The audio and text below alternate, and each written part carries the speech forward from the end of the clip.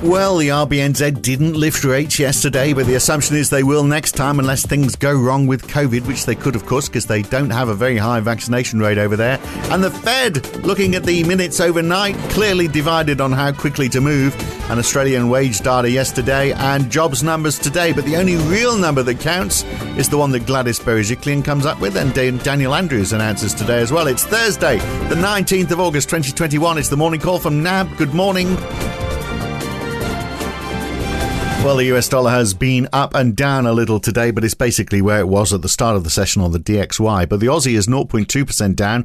The New Zealand dollar is down more than 0.5%. They both hit the lowest level since last November.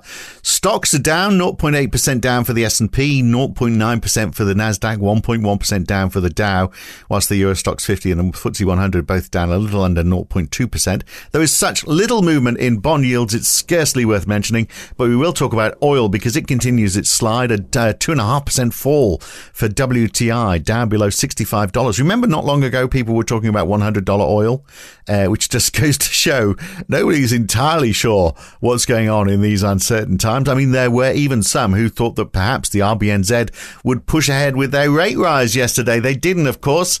So we'll talk about that in a moment with David de Garis from NAB in London. But let's look at oil first, Dave. It just keeps getting lower, doesn't it? We've got a big fall in oil stocks in Cushing. Now, normally, you would assume that would be pushing prices higher, but that's not what's happening this morning.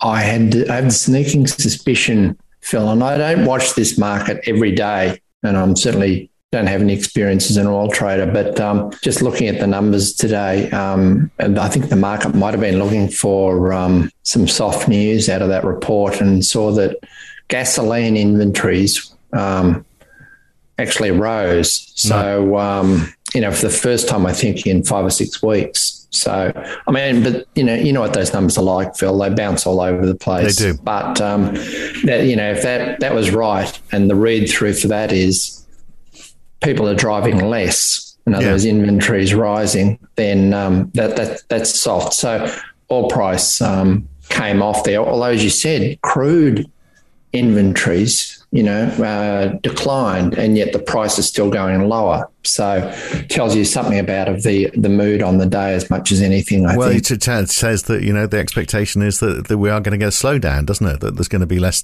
demand, which we've been hearing about quite a bit. The RBNZ, let's look at that then. we sort of did an each way bet on the podcast yesterday, but if we were leaning anyway, we were saying, well, no, they'll still push ahead because they're forward looking. But they lost their nerve a bit, didn't they? And maybe quite rightly. I mean, because since then, of course, COVID cases have gone up. They're now up to 10 in New Zealand. It doesn't sound like a great deal, but we know how these things start. 3 more added yesterday. But I mean, the expectation is it's just this one meeting. They'll be back again in October and do it then instead. That's the current market expectation. So before yesterday, the market had priced in, Phil, that they would increase rates, 2.5, 2.75 times this year. So 2 lots of 25 and more than 50% of another. And now they're saying, well, there's only 2 more meetings for the year now, but it's likely they'll increase probably twice, but not fully priced for. In other words, markets just shifted it out a meeting. But of course, all of that depends upon suppressing the virus. Yeah. Right. So, but there is a bit of time now until the October meeting. But a lot can happen in a short space of time, as we have seen in Sydney, and perhaps a bit of a flavour of that in Melbourne too. Phil. So it's going to be interesting to say the least. Yeah, it is. Well, the RBNZ, to sort of support their decision, they were saying, well, we've got increased demand for commodity exports as vaccination rates increase in the rest of the world, and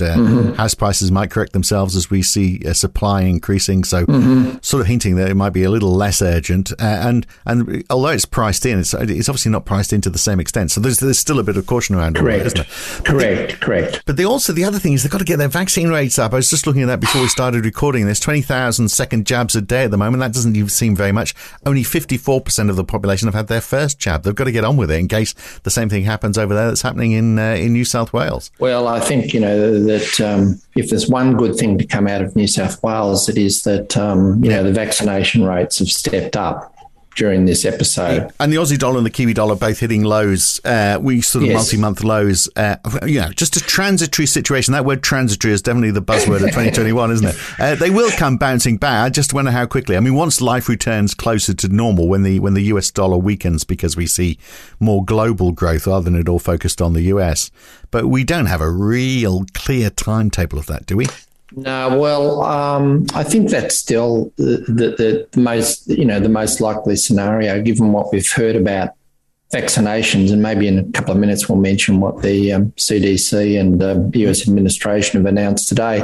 But the vaccines have been effective, Phil. But there is concern about Delta, and in the United States particularly. You've seen the big infection numbers. I know you've been mentioning those in recent days. You've got to realise that, some of the states in the US, Phil, have half the vaccination rates of, the northeast of the country. Yeah. So, Florida and Texas, very big states, are a lot lower than in states like New York and California. So they've got to get their act together across those states and seem to be dragging the chain. It's not like here in the UK where you've got a much more uniform vaccination rate across the country. Yeah. So the national figures is a fair representation of... but even so in the UK, even though everyone's, the vaccination rate's very high, yesterday they had 34,000 new cases. So they are definitely on the rise. In fact, up almost 8% in the last week. There's been a drop in the number of tests taken as well. So it could actually be worse than that. And in the United States, a couple of days ago, 314,000 new cases. Now, some of that might be because of those areas that are not being vaccinated. But also we've got the case now where they're saying from next month, from September 20, they want people to go back for a booster jab, which implies that it's starting to wear off. Yes, well, I think the fear is that, the effectiveness of the vaccines, which, they emphasise that it's still remarkably effective against serious disease and worse. So emphasise that. But the fear is that, it will wear off over time. So they're saying now that, Phil, that they've done trials on the mRNA vaccine, so that's Pfizer and Moderna, and that they're thinking now is that 8 months after the second jab is when they should start offering booster shots. So they're planning to start that from September the 20th. So obviously the people who have got their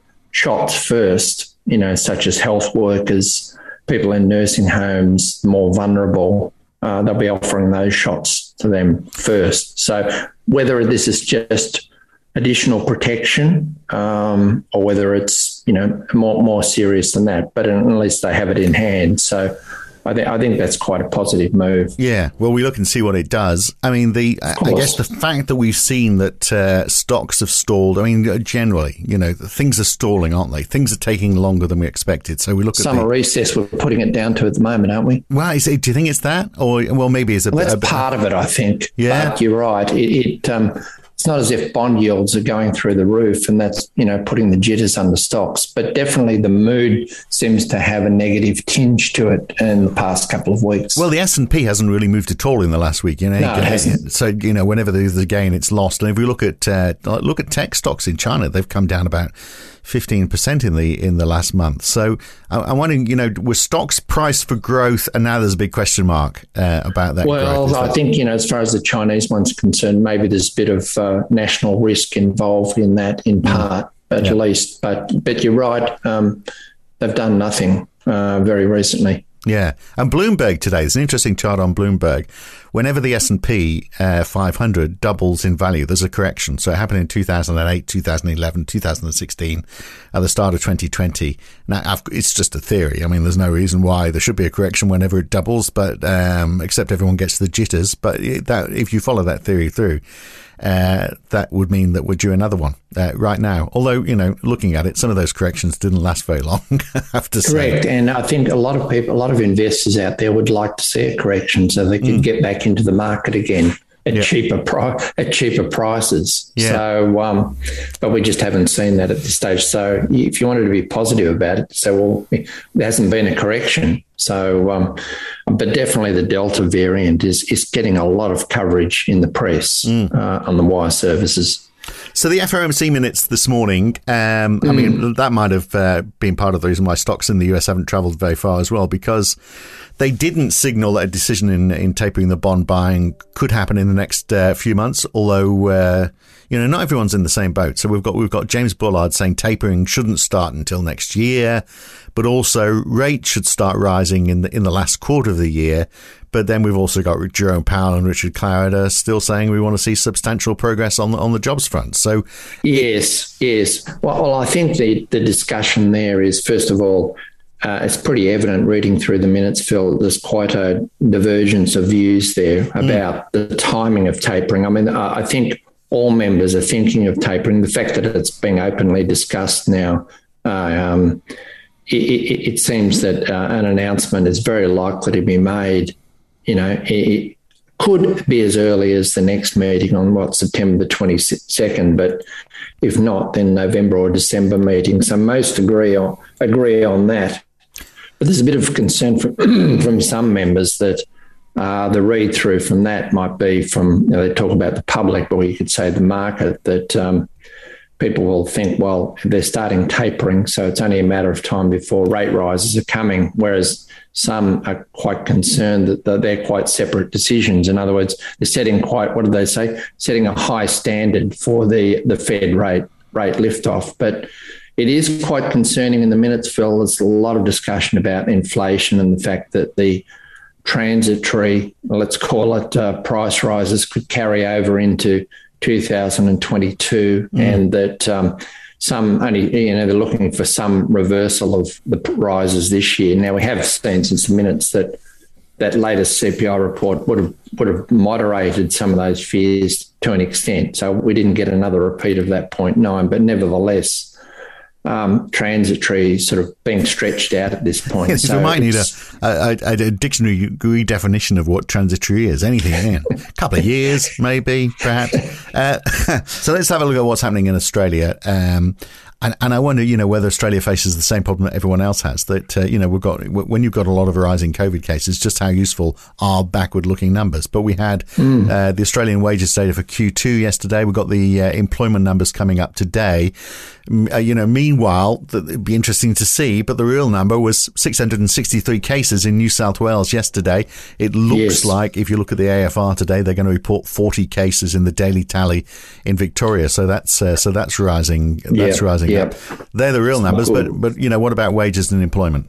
Indeed. So I don't think the wages were ever going to shift the dial one way or the other, but they were on the soft side. So that's just pushing out, keeping the Reserve Bank on the defensive as far as rate rises are concerned. So the market was expecting 0.6 and it was 0.4. Yeah. So there's no sign of underlying wage inflation at all, not that you'd expect it. And of course, the lockdowns will only delay that by another, 1 to 2 quarters at least. So, the employment numbers today, Phil, for July, when surveyed in the first half of the month, when lockdowns were just getting underway. So there's more of the negative news that we expect to come out of the report today in the next 2 reports, and possibly longer than that. So market's looking for down 43,000. A lot of the adjustment is probably in the short hours category. So hours worked, I think, would be the one to watch there rather than necessarily the employment change. But as you said, the important numbers are not going to be these ones. They're going to be the daily infection numbers, which are particularly for New South Wales. Are just accelerating right now. Yeah. It's a scary graph to look at, that's for sure. We also get the jobless numbers, or the jobless claims, the initial claims tonight from the US as well. They have been going down. If they falter, that's going to be a bit of a sign, isn't it? We'll see what that brings us. And then the Philly Fed business outlook as well tonight. But that's about it. Good to talk, Dave. We're going to talk to you again tomorrow because we can't get enough. We are. We'll talk to you tomorrow morning. Phil. See you then. Good man. Cheers. Speak then. And I'm Phil Dobbie for now. I'll be back again tomorrow as well. See you then.